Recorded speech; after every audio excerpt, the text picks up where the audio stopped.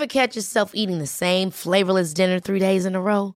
Dreaming of something better? Well, HelloFresh is your guilt-free dream come true, baby. It's me, Keke Palmer. Let's wake up those taste buds with hot, juicy pecan-crusted chicken or garlic butter shrimp scampi. Hello Fresh. Stop dreaming of all the delicious possibilities and dig in at HelloFresh.com. Let's get this dinner party started.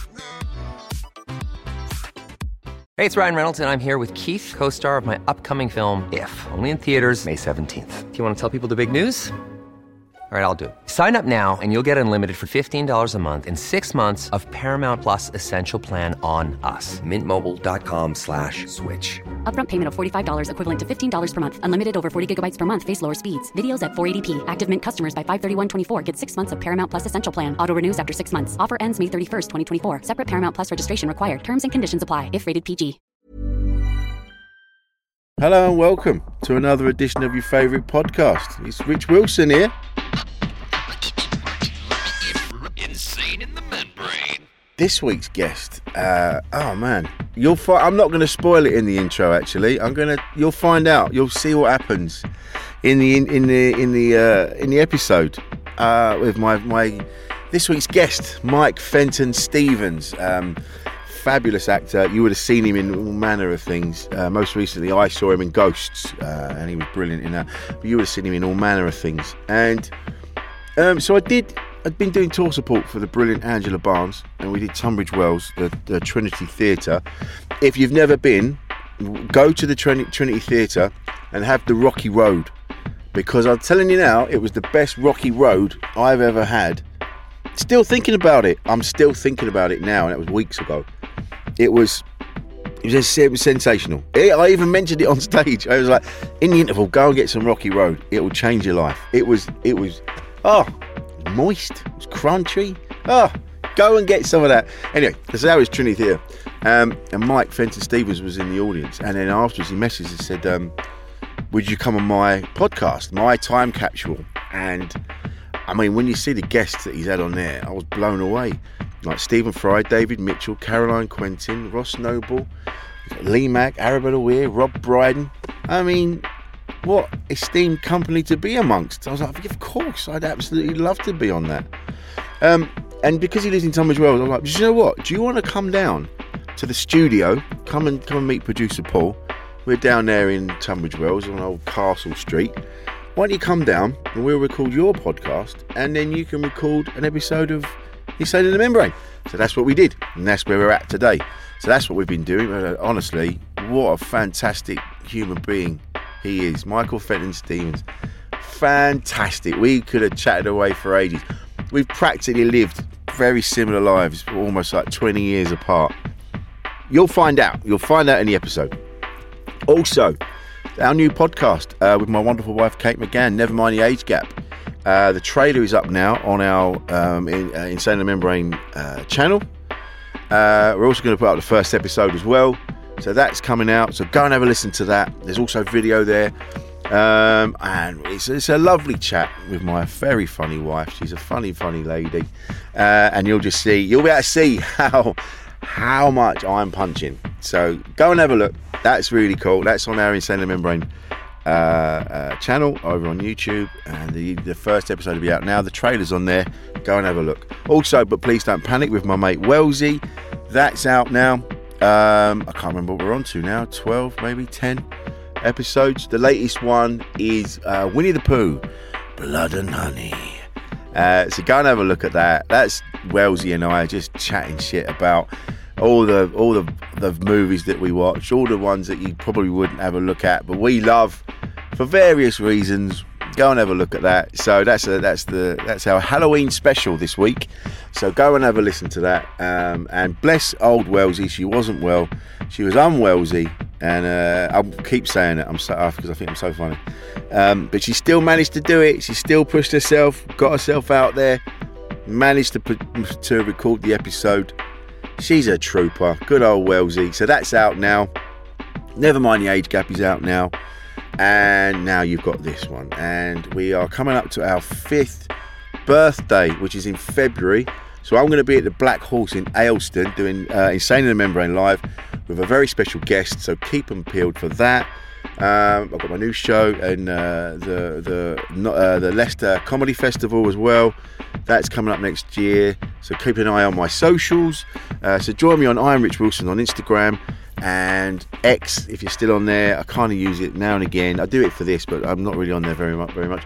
Facebook, obviously, Threads, and wherever you get your social media from. So jump up, give us a look. If not, my website, richwilsoncomedian.com, all my dates are on there. So have a look at that. You can see exactly what we're all doing as well. All the things will be connected, so it's all in one place. Go and have a look at that. Linktree in the bio. Click on that. That'll take you. Producer Paul has made it very, very easy for you to find what we're doing. So if you haven't found us yet, then that's on you, because it's there. It's there. It's so easy to do. One click and you're there. So join us. All right? Okay. Advertising over. Let's get on with the podcast. So coming up in a minute is Michael Fenton Stevens. A lot can happen in the next 3 years. Like a chatbot may be your new best friend. But what won't change? Needing health insurance. United Healthcare Tri-Term Medical Plans are available for these changing times. Underwritten by Golden Rule Insurance Company, they offer budget-friendly, flexible coverage for people who are in between jobs or missed open enrollment. The plans last nearly 3 years in some states, with access to a nationwide network of doctors and hospitals. So for whatever tomorrow brings, United Healthcare Tri-Term Medical Plans may be for you. Learn more at uh1.com. Many of us have those stubborn pounds that seem impossible to lose, no matter how good we eat or how hard we work out. My solution is PlushCare. PlushCare is a leading telehealth provider with doctors who are there for you day and night to partner with you in your weight loss journey. They can prescribe FDA-approved weight loss medications like Wegovy and Zepbound for those who qualify. Plus, they accept most insurance plans. To get started, visit plushcare.com/weightloss. That's plushcare.com/weightloss. Many of us have those stubborn pounds that seem impossible to lose, no matter how good we eat or how hard we work out. My solution is PlushCare. PlushCare is a leading telehealth provider with doctors who are there for you day and night to partner with you in your weight loss journey. They can prescribe FDA-approved weight loss medications like Wegovy and Zepbound for those who qualify. Plus, they accept most insurance plans. To get started, visit plushcare.com/weightloss. That's plushcare.com/weightloss. Well, here we are, Insane in the Membrane, and welcome to Mike Fenton Stevens. And I'm going to say it. I know I said it when you came in, but it is surreal. I've been in comedy. I've been in the comedy world for, I don't know, over about 22 years. In that time, I've met all manner of people that I've seen in films and TV, and it's still, when I meet people like you, I'm like, it's really surreal to have you sat in front of me when I've seen you in so many things. Yeah, I suppose it's a face that you get used to, isn't it? Yeah. You sort of go, and also you would have seen me in roles, not me. No. And so it's that thing of where you go, well, I know that face well because I've seen it in lots of things, but I don't know anything about you. Exactly. And then hopefully I'll be a surprise. Yeah. Well, this is it. It was through. So when we did the gig with Angela Barnes, lovely Angela Barnes, and she did mention. She said, "Oh, Mike's going to be in." Okay, who's Mike? She said, Mike Fenton Stevens. I went, amazing. Nice. So it's been lovely, and I'm so glad you could come down and have a chat. No, I'm delighted. It's lovely. Yeah, my wife's at home looking after my granddaughter, so, lovely. I get a break. There you go. Nice. We won't keep you for too long. It's a chat. It's like, mental health is the chat. But this is what I've said to so many people. A lot of things, a lot of ways that you can help with your mental health is just by having a chat with someone, just getting out of the house. Absolutely, having a conversation. Yeah. I think that talking things through is something that we were not brought up to do. No, not at all. We were not. Nobody talked about these things. I mean, I think about my parents' generation. My dad had an argument about something with one of his brothers. So there were 7 of them in the family. And because he had an argument with my dad was sort of, in a way, the mentor of that group of brothers and sisters. He was the oldest. He had an older brother, but he died quite a long way before that. Right. So my dad was also the man who really looked after them. He'd in a way brought them up. he'd become a solicitor, so he'd become very successful, and he looked after them. He made sure they were okay, and he kept them all together. Then he had an argument with one of his younger brothers, and for years he wouldn't talk to him. Wow. And it's not that my dad wouldn't talk to him. His brother went, no. And he used to invite him to family get-togethers. No, don't want to come. Just wouldn't have it. And it was really weird. And I remember how painful that was for my dad. Yeah. You could see it was painful. And actually, when they got back together again, which was when we threw a party for I had an Uncle Charlie, who in the 60s did that thing that a lot of working-class Londoners did, where he basically took the money and got on the boat and went to Australia. Right, yes, of course. And there was a farewell party with all the brothers and sisters and all my dozens and dozens of cousins and all their girlfriends, and just huge. We have great big halls full of my family. Wow. And I think I was probably about 8 or 9, and I really remember it well because I've never seen so many people cry for so long. They just stood in this place. Every song that came on reminded them of something. They hugged each other, they kissed and cried. Wow. Because he was going. And that was it. And back then it was Australia. Yeah. You're never going to see him again. No. And then on my dad's for my dad's 70th birthday, we threw a party, and my mum got in touch with his brother who was in Australia, Charlie, and said, "Could you come over for it?" And he said, "I can't afford it." My mum said, "I'll give you the money." Right. So from her own savings, Yeah. she paid for him to come over. Wow. And then she got in touch with the other brother who hadn't spoken to my dad for years and said, "You've got to come." And he turned up. And then from being 8 to being sort of, I don't know, 50 or 40, well, 40-ish, Yeah. that reunion of those people was astonishing. Brilliant. I mean, again, they all stood and just hugged and cried and sang and got drunk, and then we all danced all night. It was fantastic. But I remember thinking at the time, how ridiculous it's taken this long. Yeah. Yeah. That's the thing. Some people are just so... and it gets to a point where they might not... It goes on for so long, they feel they can't. Yeah. Not back down, but they can't Well, reach there is out. that element. There is that element of feeling, if I do, then everything I've done before now is ridiculous. And I don't want to be ridiculous for that long. Of course, yeah. You think to yourself, well, if I now say, look, it doesn't matter, all I want to do is see you or be with you, or I miss you, then in fact, all that ignoring people or not ringing them makes you look daft. Yeah. So people don't. No. Do you know what? It's one of the most freeing things I've ever done is admit I was wrong. Yeah. And apologise.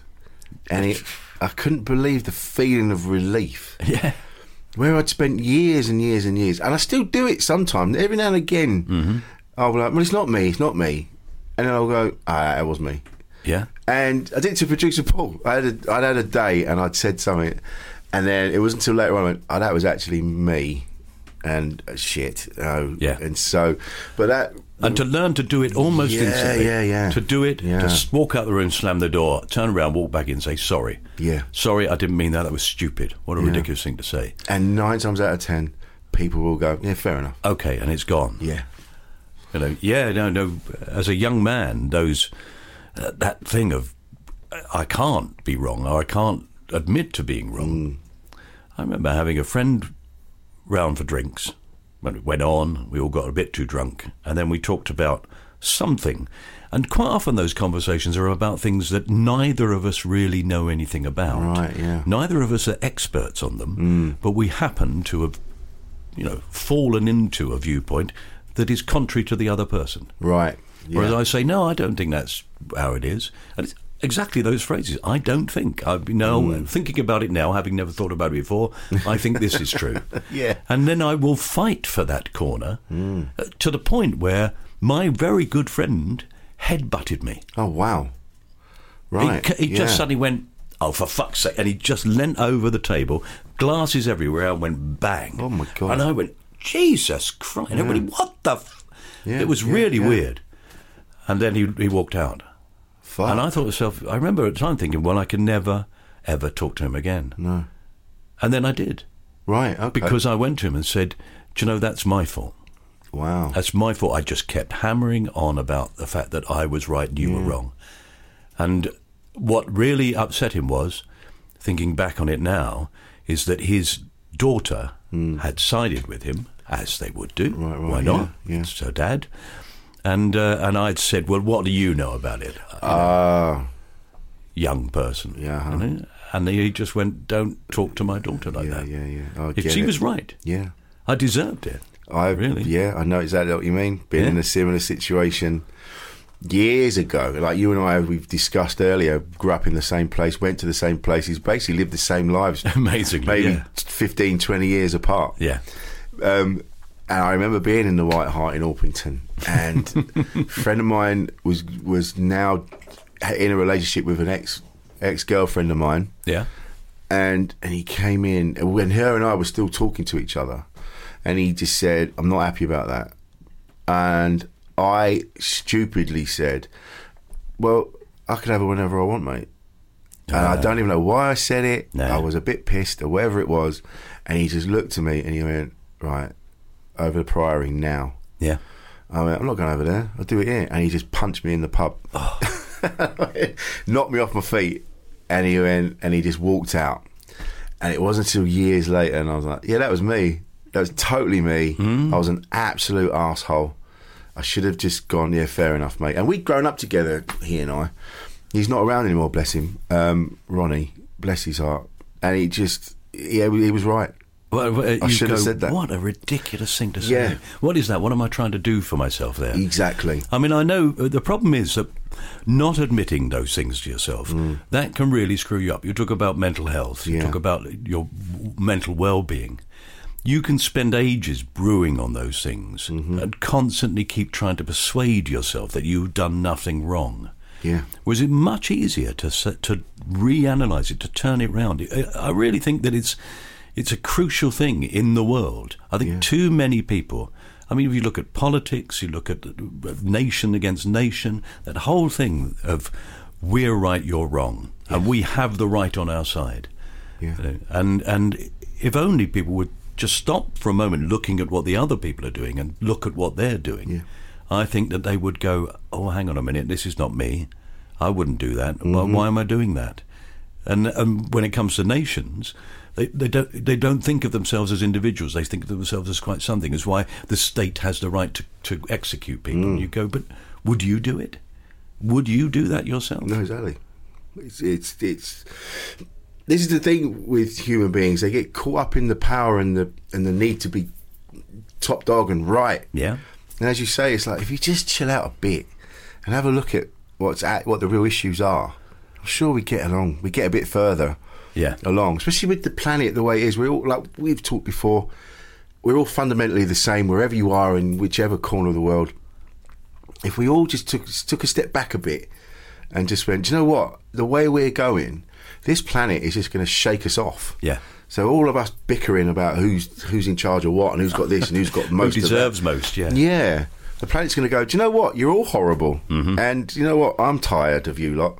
Yeah. So, including all those people who've really worked hard and tried hard to make it because we all get lumped in, like you just said. Yeah. Would you condone executing that person? Yeah, if you knew this, if you threw a piece of plastic into the sea and at that moment a dolphin died in front of you, would you do it? Yeah, exactly. No, you wouldn't. No, of course you wouldn't. Yeah. You'd go, I'm not throwing that, and the dolphin will die. Yeah. They're lovely things, look at it. So, but because you detach yourself from it, you don't accept the responsibility of it. No. And this is what's happening now, isn't it? This is why I can't, like I said, I can't look at the news anymore. No. I've just kind of gone, I can't. It just makes me sad. It just makes me sad, and I just. There's all this. The minute all the conflict is going on, and I'm just like, do you know what? I stand with every innocent person that's getting caught up on either side, on all sides, because there's. And I can understand the anger on both sides. That's the point. Yeah. And what needs to happen is for them to understand the anger on both sides. Is to not just be angry themselves. Is to look at why are you so angry? Why are you so fucked up with me all the time? This has gone on for generations, forever. We as a people have always hated you. Why? Yeah, why? I don't even know you. No, I know. But it comes down to, like, it was like football. Like, Yeah. Again, it's like, why are you fighting? Yeah. It's like, I get it, you're rival teams or whatever you are. I've had that with football. I've had that in a way, conversion. I, for years, was a dedicated football fan. My younger brother is an absolute dyed-in-the-wall Crystal Palace fan. He goes to every game he can. He's home and away. Loves them. Now, that's a great thing. But he hates everybody else, particularly those teams that traditionally would win. So he really hates Man United. Yeah. Now, I was born in 1958, just around the time of the Munich air disaster. Of course, near Millwall football ground, and my dad switched allegiance. He became a Man United fan because of it. And he brought me up to follow Man United. So it's in my blood. I do. And for years, I've been the same sort of fan, you know. And my son-in-law says to me, that's the joy of football. The joy of football is that you love your team, but you also have teams that you hate. And I say, do you know, I've really got out of that point now. Yeah. I'm really past that thing, apart from Chelsea. Well, you're going to love this then. So my best friend Tom, who grew up Brow Crescent on the Ramsden estate, so I've known Tom, blimey, since I was 3, so practically all my life. So he's like a brother. And him, his family, his family's family, my mum's side of the family, my youngest son, they are all Chelsea fans.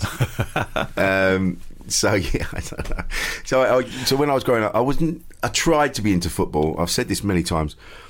When I was in the 80s, a lot of my friends were all Gooners, so we'd go to Highbury, and this is when you could, you know, ring up. We'd go football. Yeah, it's £4.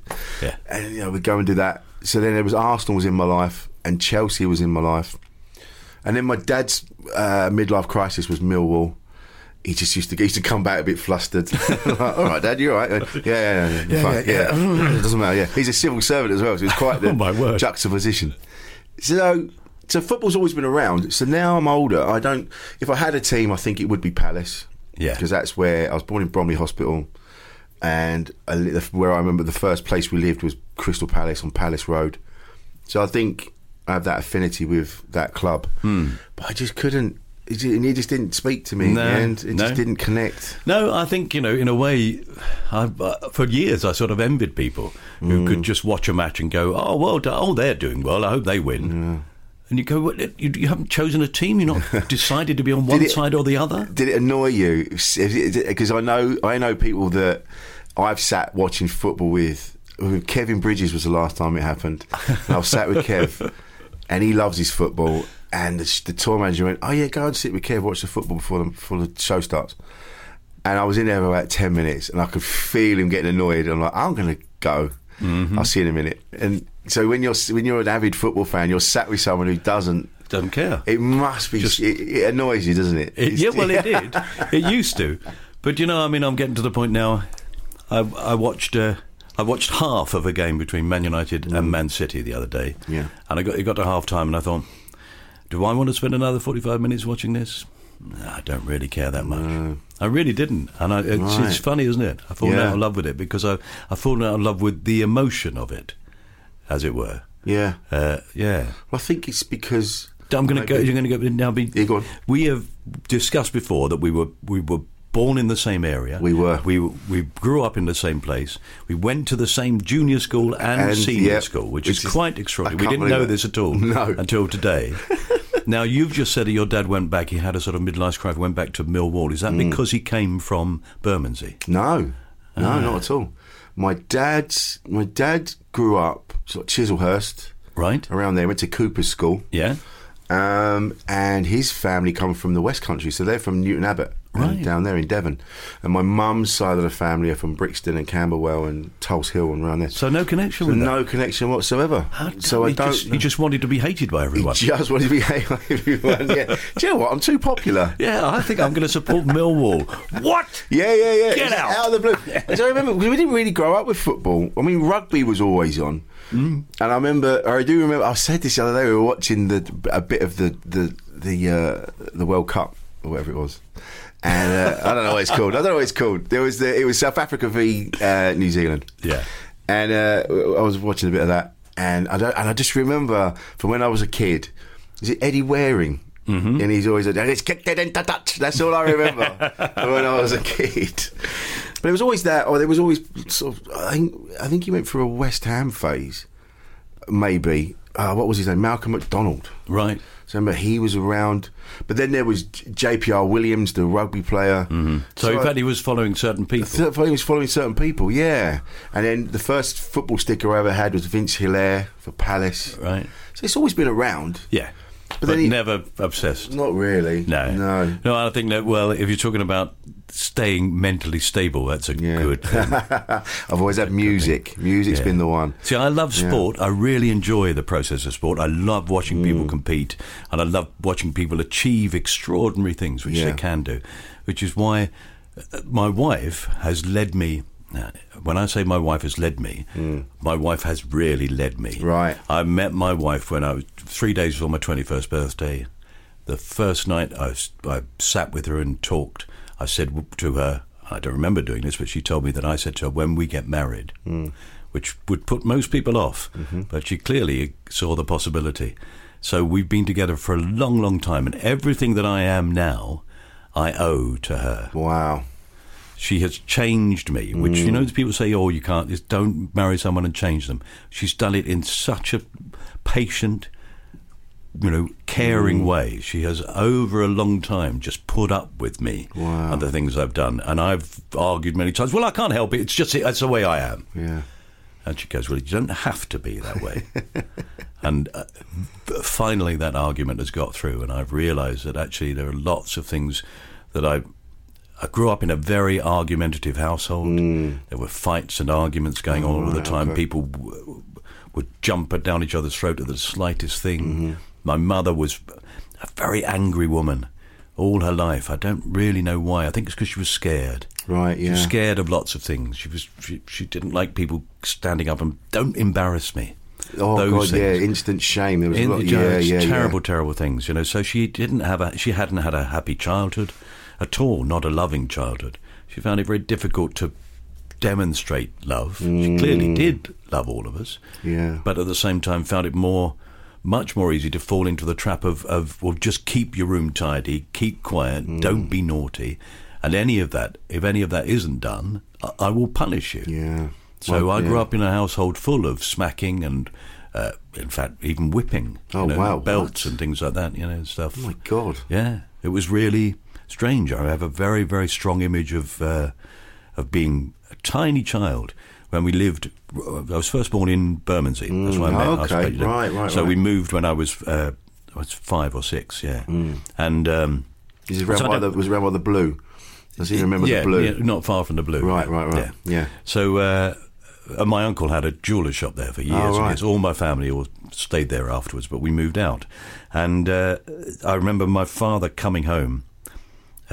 It was around the time my father was a solicitor, and around that time he was defending Christine Keeler in her perjury. Yeah, the Profumo thing. Yeah, wow. And so he was spending a lot of time with her, which my mum, we used to wake up hearing great rows about, you've been out with that tart again and all that sort of thing. He'd say, I'm working for it. I know, I can suppose you've been drinking. But she goes to clubs. I have to look after her.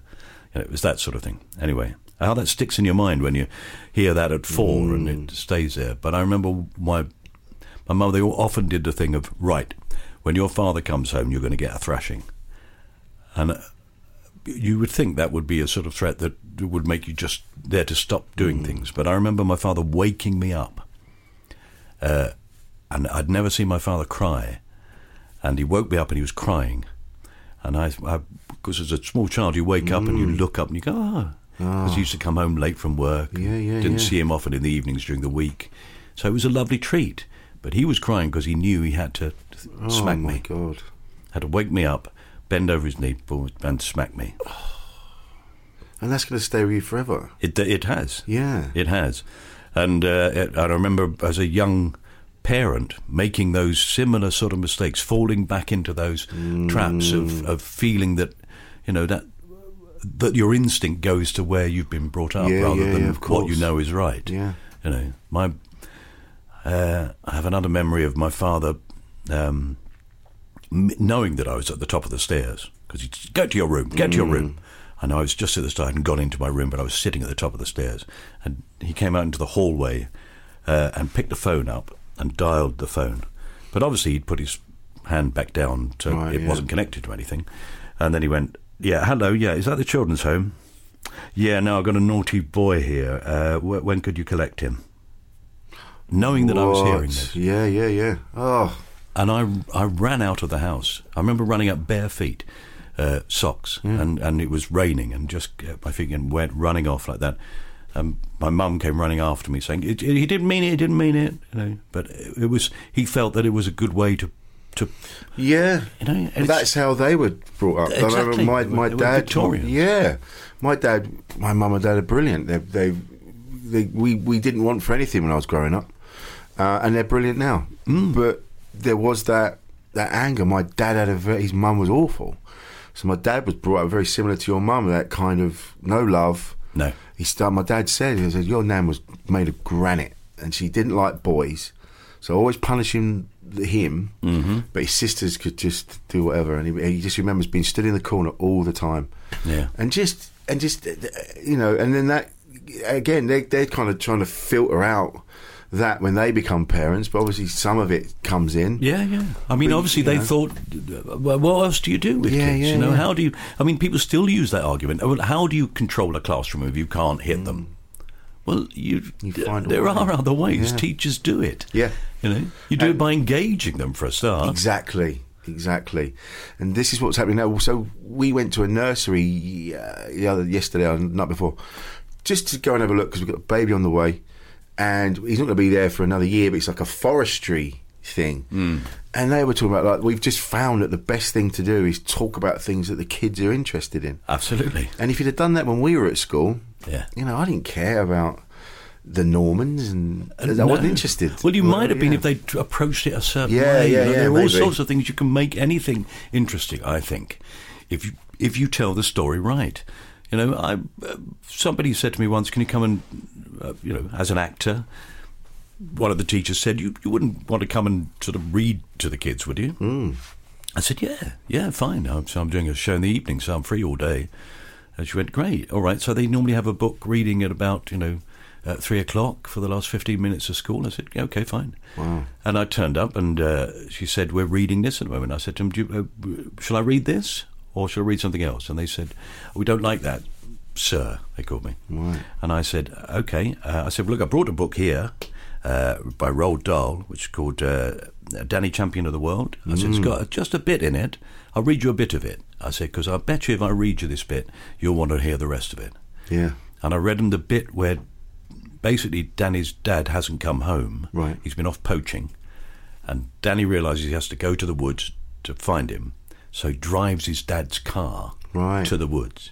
And at one point, a police car passes him, and the way it's written, it's a fantastically exciting. It's just one chapter of him driving from his house to the woods to find his dad, and it's really thrilling. Yeah. And the teacher said to me, "Oh, that's too complicated." They weren't, because they were only the beginning class, but they were absolutely mouths open, staring at me. Because it's how you read it. Exactly. I think so, and it's the way you approach a thing. Yeah. I've done a lot of things for kids over the years. I think that people really... there are many things that I say that other people go, no, that's not right. But, for example, I think that when a small child comes up to a table or something, you're all having dinner or you're having lunch or something, and parents and adults are all talking and telling jokes, and somebody's in the middle of a very funny anecdote, and a child walks in and goes, Mum, I think you should all stop. Yeah. Because I think their thing is much more important than your thing. And also, you've learnt the ability to pick that back up again. Exactly. Whereas this child, at that moment, has something it wants to ask its mother. Yeah. And I think you should attend to it. Yeah. So, lots of people say, no, you're just spoiling children, get too much as it is. We pay too much attention to our children. Right. They get too many things. I don't think you can ever do that. I think if you sat with a child and said to them, what else do you want to talk about? Yeah. All day long, they would do it. And it could be anything. Anything. There's that brilliant thing. There was a thing, again, on the internet, and it just said, what do you do if a child hands you a toy phone? Mm-hmm. Like, you answer the phone. Of course you do. And I love that. It's so simple. Yeah. Yeah. But we grew up in the same area. I always wanted to be in a band. I always wanted to do this and the other. But it was always, I just didn't know, I wasn't surrounded by any of that. So I didn't know anybody in bands and things like that. So it never really occurred to me that I could do it myself. Mm-hmm. So I didn't. It wasn't until much later on I got into comedy when I'd moved away. But where did it come from for you to become an actor? My dad wanted to be a performer and sort of was a performer, really. Although he was a solicitor, a very successful solicitor, he tried to be a stand-up comedian when he came out of the army. Didn't quite work, and then he needed to earn money, so he trained and got this job. And but he continued to perform all his life. He loved performing. And I've got two brothers, and neither of them really have picked up on it, although my younger brother now does this fantastic charity thing every year where they just basically do cover versions of songs, and he gets up and belts them out, and he loves it. And it's fabulous. But I very early on watched him on stage and thought, I want to get up there as well. Yeah. So at the age of 7 or 8, I was standing up and singing little sweet soprano songs and, Bless This House and stuff. And I probably loved adulation. That's probably what it was. I don't know. But I love people paying attention to me, maybe. It's a very selfish thing. And I watched him do it, and then I became more like him, and my voice broke, and I learned to sing. We sang in the choir together. And that's where I got the... I remember very early on him, we would turn up at places, we'd turn up at these working men's clubs, and he would go on and do half an hour. Right. And I would say to him, then he'd pull me on, and then we had different things we would do. For example, in that situation, I would come on and say, I remember at a holiday camp once, him entertaining for ages and ages. The blokes used to take the week off when my dad turned up. And he was on there for about 8. He said, when I get to the 4th song, he said, I'm just about to start it. He said, I'll finish the song, and then I'll go into a joke, and you come on and you pull my jacket, all right? And then you say to me, Dad, I say, shush, I'm entertaining the people. They don't want to see you. Go on, off you go. And they'd go, yeah, let him talk. All right, what is it? And I'd say, have you seen what my brother's doing in the swimming pool? And he said, it's all right. All little boys do that in the swimming pool. And I'd say, yeah, but not from the top diving board. And then he'd go, all right, so I suppose you want to sing, do you? And then I'd be on. It would be my turn. Brilliant. So I had that. I think. Then, of course, but how do you do that? Unfortunately, I went through that process of actually going to the 6th form at Ramsden and doing my A-levels, and then thinking I wanted to be a lawyer like my dad, starting to do that and thinking, rather than do this through articles, I will go to university. So I applied for university, went off to university, and then absolutely fell in love with performing. But it gave me that, just walking on and doing it, sense. Yeah, gave me such confidence and such a lack of fear of going wrong. Right. When you say, I said about my mother was always terrified of being embarrassed. Yeah. I've never been frightened of being embarrassed. Really? I don't find embarrassment, I find embarrassment amusing. Wow. So if it's me, I think, well, this must be funny. Yeah. I get crushed instantly. Do you? Yeah, instant shame. It really is. It really gets in the way. Yes. It does get in the way. Yeah. It really does. And people say to me, you don't get embarrassed about it. You don't care, do you? I go, what is going to happen to me? Some people think I'm silly. Yeah. Or stupid. That's all. People who don't even know me might look at me and go, well, he's a bit daft. Or I will have done something because I've not been embarrassed and had the nerve to do it, where people go, that was brilliant. Right. Wow. Yeah. You just stood up and did that thing. It was great. So my dad had that, and that came from that. I learned that from him, that lack of, just go in and do it. Just have a go. And that's the thing. So many people say, I'd really like to do that. Go and do it. Go and do it. Go and do it. There are so many, and it's so much easier to find places where you can do whatever it is you want to do. And it doesn't have to be the National Theatre. No. If you want to be an actor, it doesn't have to be live at the Apollo. If you're going to be a stand-up, do it in a little bar somewhere, but just do it. Just do it. Exactly. It's just that fear. And as you've just pointed out, that fear of being embarrassed and looking stupid. Going wrong. It doesn't matter, does it? No. You're so right. The times on stage where things have gone wrong are the most memorable and most enjoyable for me. The times when things fall apart and an audience goes, oops. Yeah. And other actors on stage will go into panic. oh my God, this is not supposed to happen. We've rehearsed this. We're supposed to be doing this properly. I will turn to an audience and go, that wasn't supposed to happen. Anyway, where should we go back? Should we go back a bit and see if we can give another run at it, and then we can pick it up maybe, and this could be in the middle of a very serious play. I've done this. Yeah. And the audience go, I say, all right, I'll tell you what. Yeah, I'll go back. We'll go back to that bit. All right. And then I say, watch the skill of this. This is amazing because this is me. And any minute now, I'm going to switch back into that character. It's just fantastic. That's what we do. It's what we do. And then they're all on your side. You go back into it, and you carry on. You get past the point you went wrong. Round of applause. And they'll come back. They'll go away, and they'll go, that was one of the best things I've ever seen. Absolutely. People love that. Which is why people build it into their act. A lot of people do. The old-fashioned comic performers, they would build in things going wrong. It would be part of it. It would be a bit...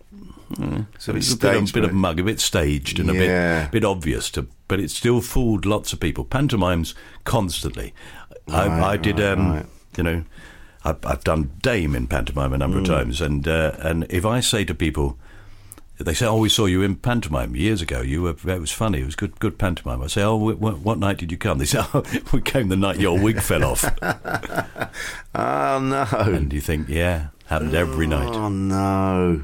But it's lovely, I mean, that's part of the process, isn't it? That you are, in a way, you're supposed to be fooling people. Yeah, You're supposed to make them believe. Yeah. And the fact that they have, yeah. Those are the best nights, I did a thing in pantomime once where... which I really enjoyed doing. When I had the idea, I said, should we try this in the pantomime? And people said, no, that's not how a pantomime goes. And I said, I know, but that would be what's exciting about it. It'd be different. Yeah. I said, it always starts with the big overture and then on comes a fairy or something, and that's what happens. Yeah. And a big dance routine and a song. I said, we should start that and then have the orchestra stop, bit of an embarrassing pause, and then I'll come on in a dressing gown and curlers and say, I'm really sorry, we're not quite ready. One of our cast... didn't turn up. They were late. They're stuck in traffic. So if you could bear with it, I said, it's been a tough. And I'd do a little routine of jokes about, what a year. I know this is typical, isn't it? Typical. I love playing a dame because you can pretend to be a woman, but everyone knows you're a man. Yeah. So you can be as rude about yourself as you like. So I'd say, still I'm looking all right. I'm looking slim, aren't I? I've slimmed down. Yeah. I was fat in the summer. I did put on weight. I was so fat. I was lying on the beach. Greenpeace tried to push me back in the sea. Those sort of gags. Yeah. And it's great fun. So I do that, and I say anyway. I said, look, she's not on till the second act. Let's start. Let's just start and see. She'll be here. Don't worry. Come on, let's start. Shall we start? Lovely. And then when you go into it, and every time I came on, I would, when I was on my own, I would look into the wings and say, "Is she here? She's not? Well, okay, right. No, she'll be here. Don't worry, she'll be here." Yeah. And I did it every time until we came right to the point where, late on in the second act, the Sultan's wife was called on to do the dance. Yeah. And I would say, "Bring on the Sultana," and. So I know it's panto, then I'd look and go, no, that's the part that she's supposed to be playing. So right. We haven't got anybody for that, I'm afraid. So thanks for coming. I hope you've enjoyed it. Hang on a minute. No, hang on a minute. And I, as the dame, will have spoken to someone in the audience and do that thing that you do where like you do with stand-up, where you sort of, in a way, know some of the audience. Yeah. So I'm feeling them out and thinking who would work. And I'd find some woman who was fun. Right, yeah. And I'd say, you could do it. Brilliant. You look just like her, actually. Have you got the costume on and everything? You could do it. It's easy. Come on. And you get them up on stage. And it was like the generation game. We sort of got them up and fed them the lines and everything. Yeah. And I can't tell you. I only tell that story because... Again, that was one of those things where people would stop me in the street and say, love the panto. Oh, last night was amazing. I said, what? He said, well, when that woman didn't turn up. But it's lovely that you were so good. It's like Les Dawson, isn't it, with the piano, playing it badly because he could play it well. Yeah. It's the same as that. You knew exactly where the panto was going, and that was... Yeah, it was just wonderful. I don't know if this is what this is to do with anything. But, but it's all part of it, isn't it? It's all part of the conversation about... It's part of that, having the nerve, Yeah. I mean, I think that in life, having a nerve is a good thing. Having the nerve to take a risk. Having the nerve to go for something. Yes. And then if you don't get there or it doesn't work or you fail, then go for something else. But have another go. Did it. At least you've had a go. You'll never know in life unless you try, I think. And that's the thing. It's like, you must have as successful as you are, there must have been a lot of rejection as well along the way that you have to deal with. All the time, yeah. And it's the same with what I do. It's just the amount of times you email somebody, nothing back, and on and on and on.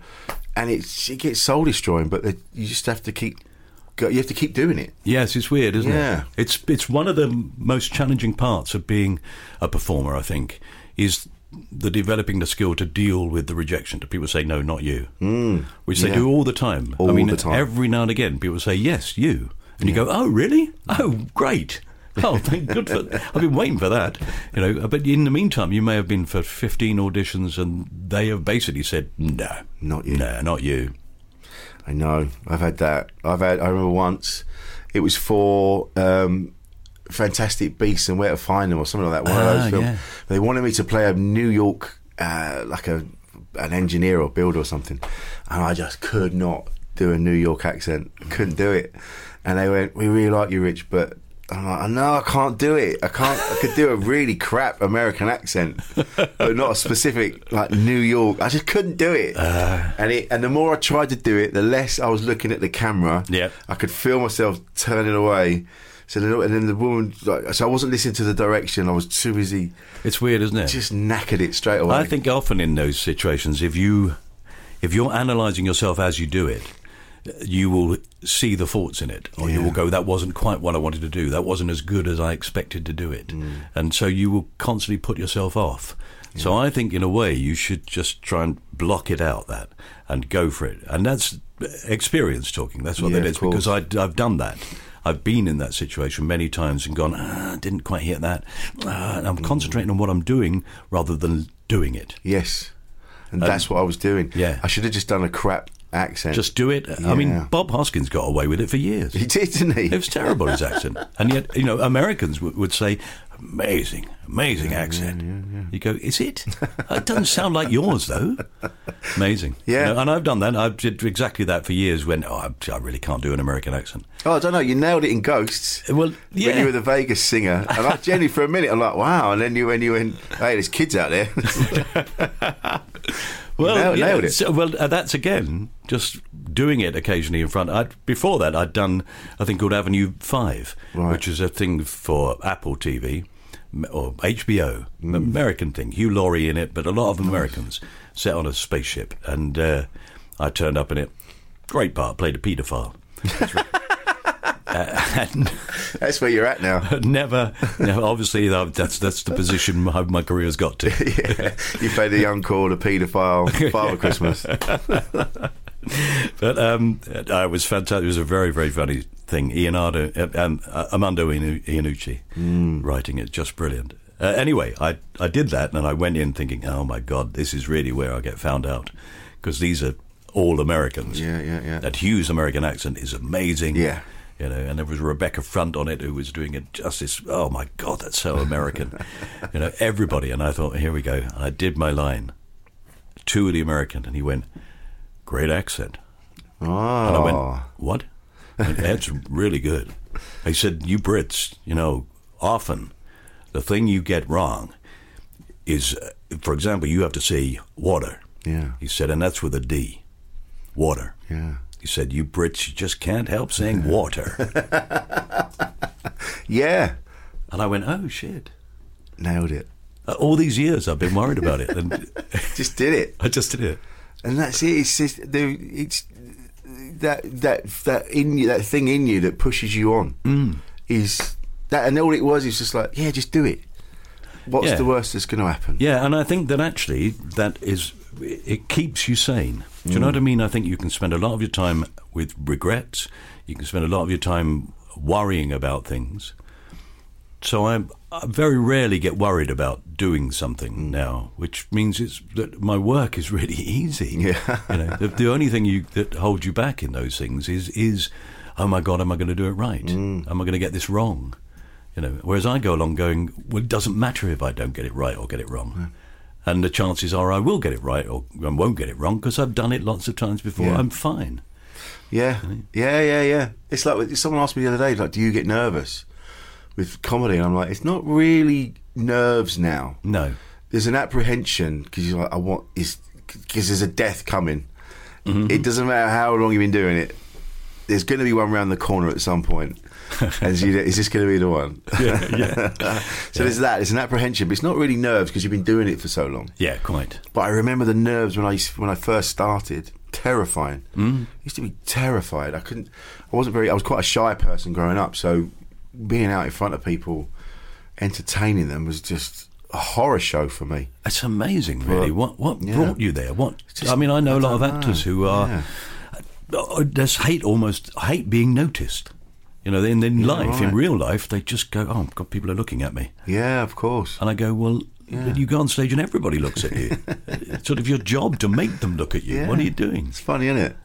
Maybe they feel comfortable because it's a character on stage. I know there are comedians that are characters that can't do it themselves. They have to be the character. Yeah.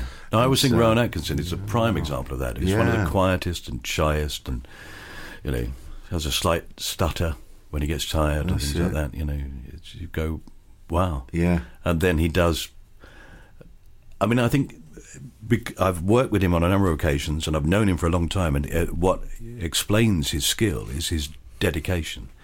He works incredibly hard at everything. If you look at the Mr. Bean movie, he does this dance in it at one point that looks like. It's supposed to look like he's making it up on the spot. Yeah. It looks like he's making it up on the spot, but it's genius. Yeah. And that's because he would have done that dance routine. Figured it all out. Oh, every single move, every face, every hand gesture. He knows exactly what he's going to do. And then he does it as if he's made it up. It's fantastic. I've always loved. I love film, and I love acting, and I've done a bit of it, and I'm like, oh yeah, I actually like this. It's really good fun. You must have worked with some incredible people. Amazing, yeah. Yeah. And who is there anyone in particular that stands out? You were like, oh, I can't believe I'm working with this person. Well, for me, that was when I was young, to a large extent. Now I've got used to the idea that these people crop up in your life, as it were. Yeah, yeah. And also, generally, the experience is that they're absolutely like everybody else, and they have no side to them. They're not aware of it. I did a thing with Timothy Spall recently, and he was very generous to everybody. Kept taking us out to dinner, and every time would buy the dinner. Lovely. And eventually, people were saying, "Tim, you can't stop buying the dinner." Yeah. And he said, "No, it's all right. No, Harry Potter money." And what a lovely way to have an attitude towards that sort of thing. I've heard he's a lovely man. Yeah, yeah, amazing. Yeah. It's been lovely to talk to you. Thank you. I've really enjoyed this. I always, like I said, it's one of those things, like we've just said, famous people pop up in your life all the time, but it's still surreal to me to be sat today with you, Mike Fenton Stevens. Thank you so much for coming down. Rich, it's been a joy. It's been an absolute joy. Thanks, mate. Thank you. And don't forget, Phil Harding. Lovely. Insane in the membrane. Ever catch yourself eating the same flavorless dinner 3 days in a row? Dreaming of something better? Well, HelloFresh is your guilt-free dream come true, baby. It's me, Keke Palmer. Let's wake up those taste buds with hot, juicy pecan-crusted chicken or garlic butter shrimp scampi. Hello Fresh. Stop dreaming of all the delicious possibilities and dig in at HelloFresh.com. Let's get this dinner party started. Even when we're on a budget, we still deserve nice things. Quince is a place to scoop up stunning high-end goods for 50 to 80% less than similar brands. They have buttery soft cashmere sweaters starting at $50, luxurious Italian leather bags, and so much more. Plus, Quince only works with factories that use safe, ethical, and responsible manufacturing. Get the high-end goods you'll love without the high price tag with Quince. Go to quince.com/style for free shipping and 365-day returns. Imagine the softest sheets you've ever felt. Now imagine them getting even softer over time. That's what you'll feel with Boll & Branch's organic cotton sheets. In a recent customer survey, 96% replied that Boll & Branch sheets get softer with every wash. Start getting your best night's sleep in these sheets that get softer and softer for years to come. Try their sheets with a 30-night guarantee. Plus, get 15% off your first order at bollandbranch.com. Code BUTTERY. Exclusions apply. See site for details. Made by darkhorsedigital.co.uk. Shooting, live streaming and podcast production.